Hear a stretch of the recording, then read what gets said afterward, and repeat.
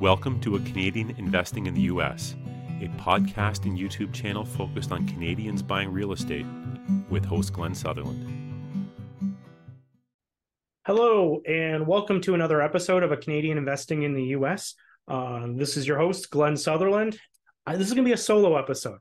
So why is it a solo episode? Because I'm kind of excited about this one. What we're going to be talking about is seven common problems or mistakes that a lot of Canadians make when they invest in the United States. But before that, what I want to talk about is this week marks doing this podcast for 5 years. For people who don't know that 5 years, this is 5 years of putting out an episode almost every single week. And consistency is the name of the game. I think a lot of people actually don't understand how much work goes into doing this. And for doing this for 5 years as a weekly podcast is a ton of work. But as a testament to myself and to show you that anyone could do this, putting the work in consistently for 5 years, this podcast has grown phenomenally. I remember when I first started doing it, there was like 10 or 30 people that listened to this. And it was tough. It was tough to continue to put this out. And what I just kept putting in the back of my mind is, if I could go to a local meetup and stand in front of 30 people, would I do it? And yes, I would, right? I've always went and volunteered at all kinds of meetups, and I would do it for that kind of audience. But the hard part is when you're doing podcasting, you're expecting to have a huge amount, or even the YouTube channel, you're expecting to have a huge amount of people listen to this. And it wasn't. It takes a lot of time and a lot of consistency and putting out amazing content, or the best that you can do. And what's going to happen is, over time, people are going to tell people and it'll grow. There is lots of ways where you can go, and I think people buy stuff or buy leads or buy someone to promote this. I didn't do any of this. I did it all on word of mouth. And now we've been getting about 4,000 views per week. And I'm ecstatic. Honestly, I put a lot of work in it. I'm very proud of the work that came out of this.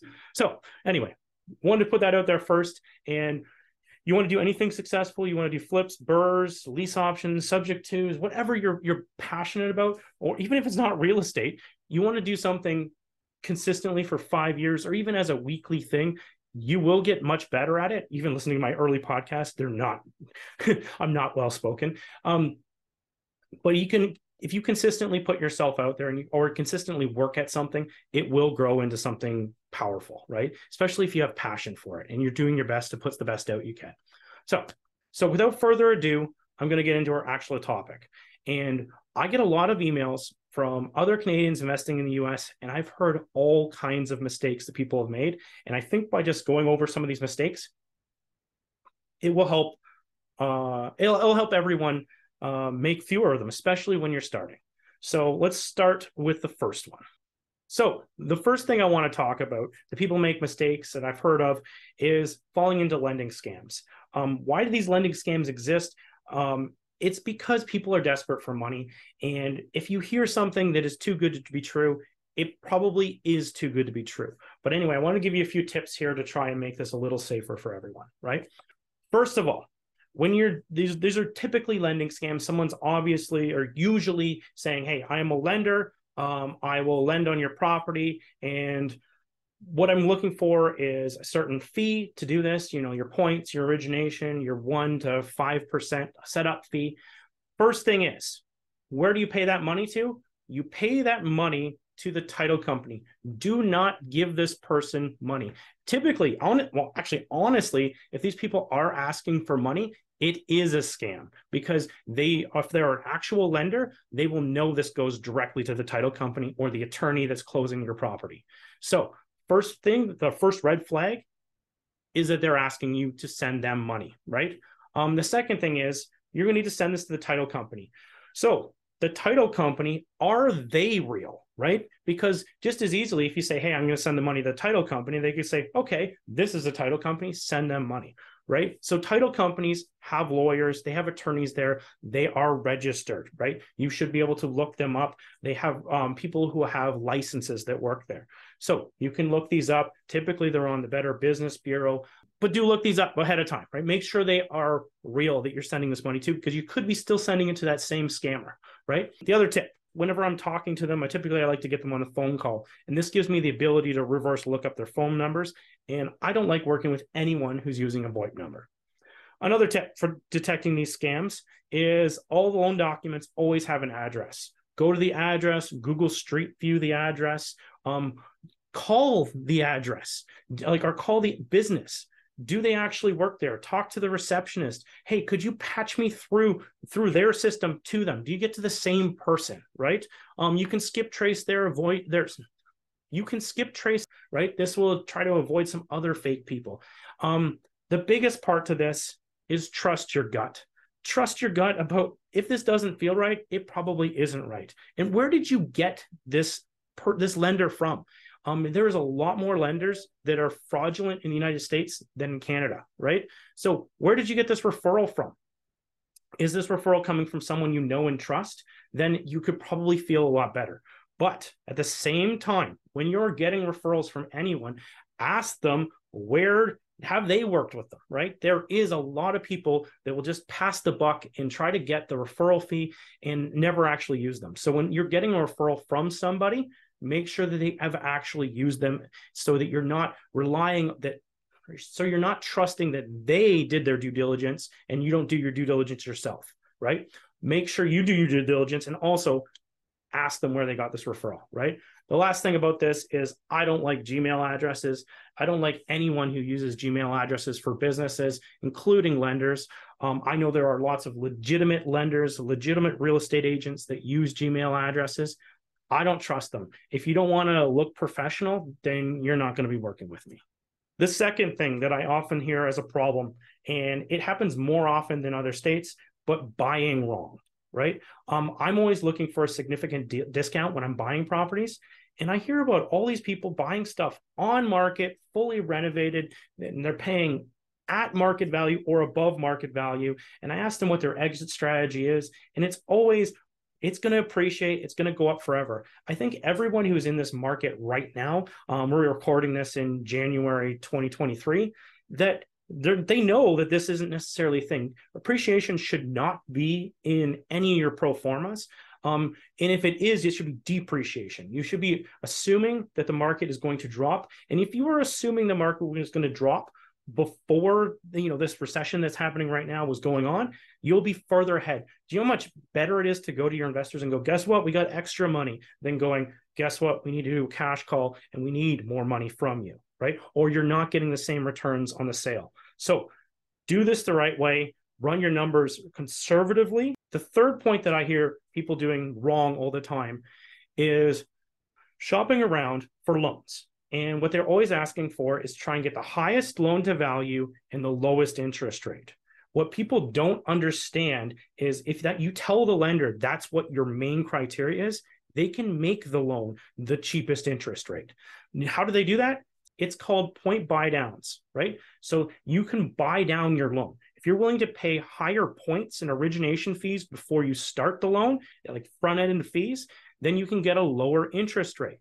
So a lot of people tell the lender, I'm shopping around for the cheapest interest rate, or they get the hint that you're trying to get the cheapest interest rate. And what they will do is give you the cheapest interest rate, but you're instead of paying, no points up front, which is a thing, or very low origination fees, they could line you up with like a $5,000, a $6,000, a $7,000 worth of fees up front. And a lot of people think they're a genius. And I've even met them at different events and they're like, well, what'd you get the interest rate for? And they're like, oh, I got this amazing interest rate. And I was like, how?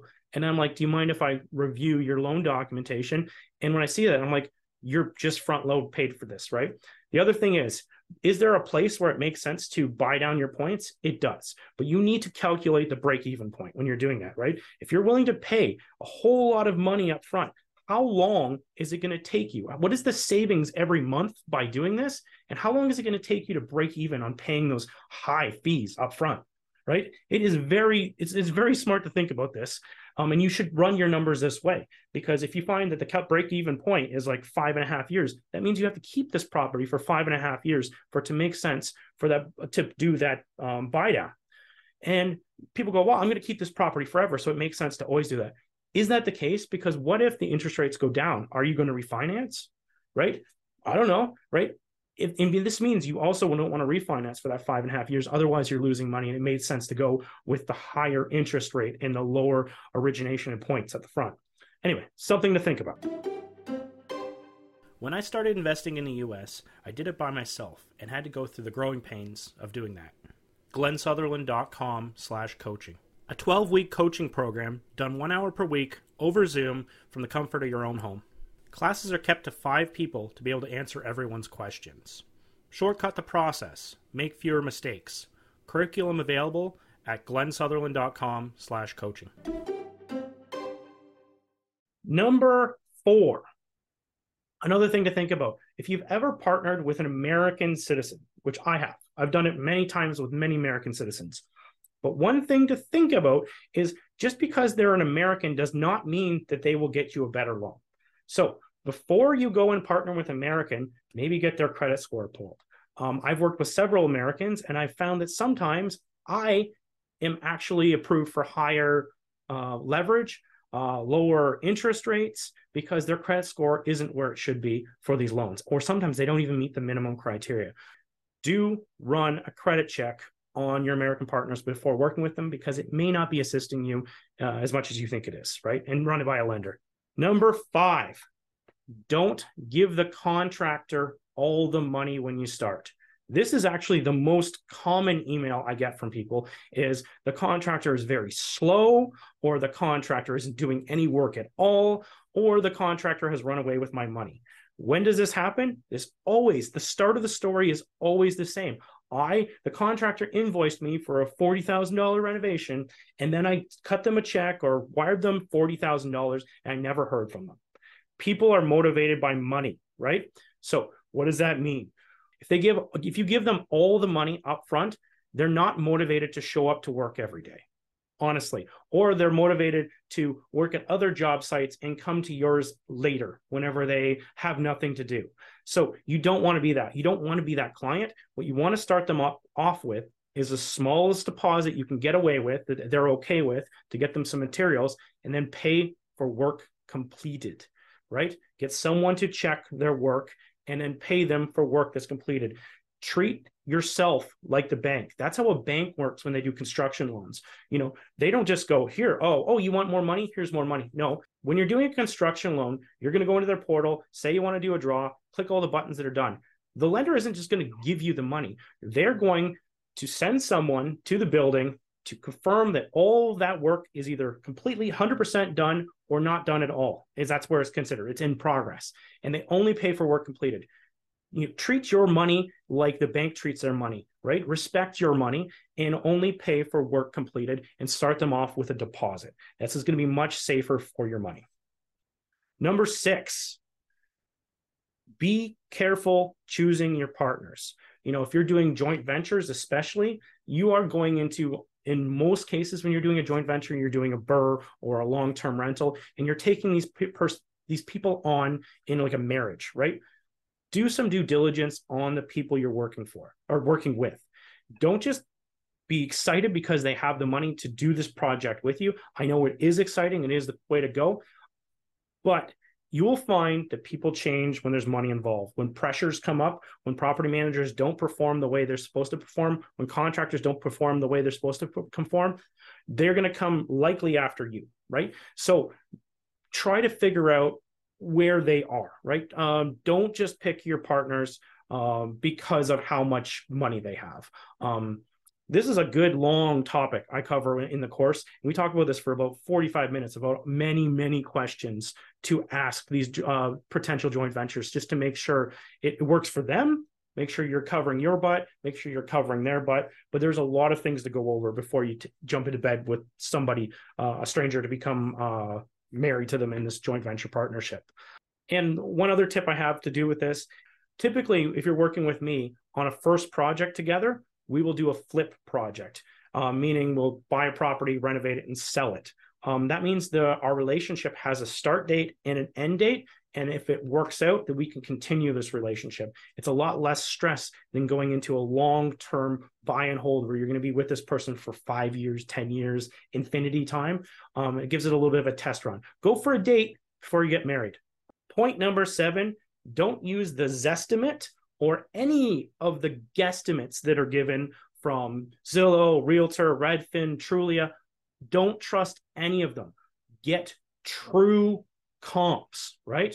Don't trust that. Even whenever I go and I use software, and if you want some software, just message me and I can get you 20% off a lot of different softwares. But before you go even use, or even after you use software, you've pulled your comps. A lot of times I will then use those comps to send them to someone else to get a second opinion to make sure they're accurate. Maybe a realtor, broker, even your lender. Make sure you're not making mistakes, and do not rely on these estimates from websites. You can drastically buy properties incorrectly because you think their ARV is this. Those numbers can be manipulated easily by what other people are doing on the market, right? And they may not be accurate in the slightest. I don't know if any of you heard, but Zillow lost a lot of money a couple of years ago by just trusting their estimates by buying properties buying properties themselves, right? Don't make that mistake. Do your proper comps, have your proper comps verified again, right? And that's it. Those are my 7 tips of what I wanted as good points that'll really make sure it's a lot safer to invest in the United States. I'm so excited. This was 5 years, and I hope I'm still doing this in another 5 years. As you probably can tell from doing this show, I love doing this, right? And I love talking to a lot of people. If you are listening to this and you have bought in the United States, do reach out to me as well. I would love to have you on a podcast. Even if you're thinking, oh, it's my first property, I don't think I want to do this until I'm super successful. That's not true. There is way more learning to happen from people who have just done 1 or 2 projects than someone who's developed a system and everything else. There's less to take away from those episodes, right? So do reach out. Let's do some episodes. Let's record some more podcasts, and let's give some more content to other Canadians investing in the US to make this safer and easier for everyone to be able to do this. Thanks for tuning in, everyone. I'll keep seeing you every week for hopefully another 500 years. Bye, everyone.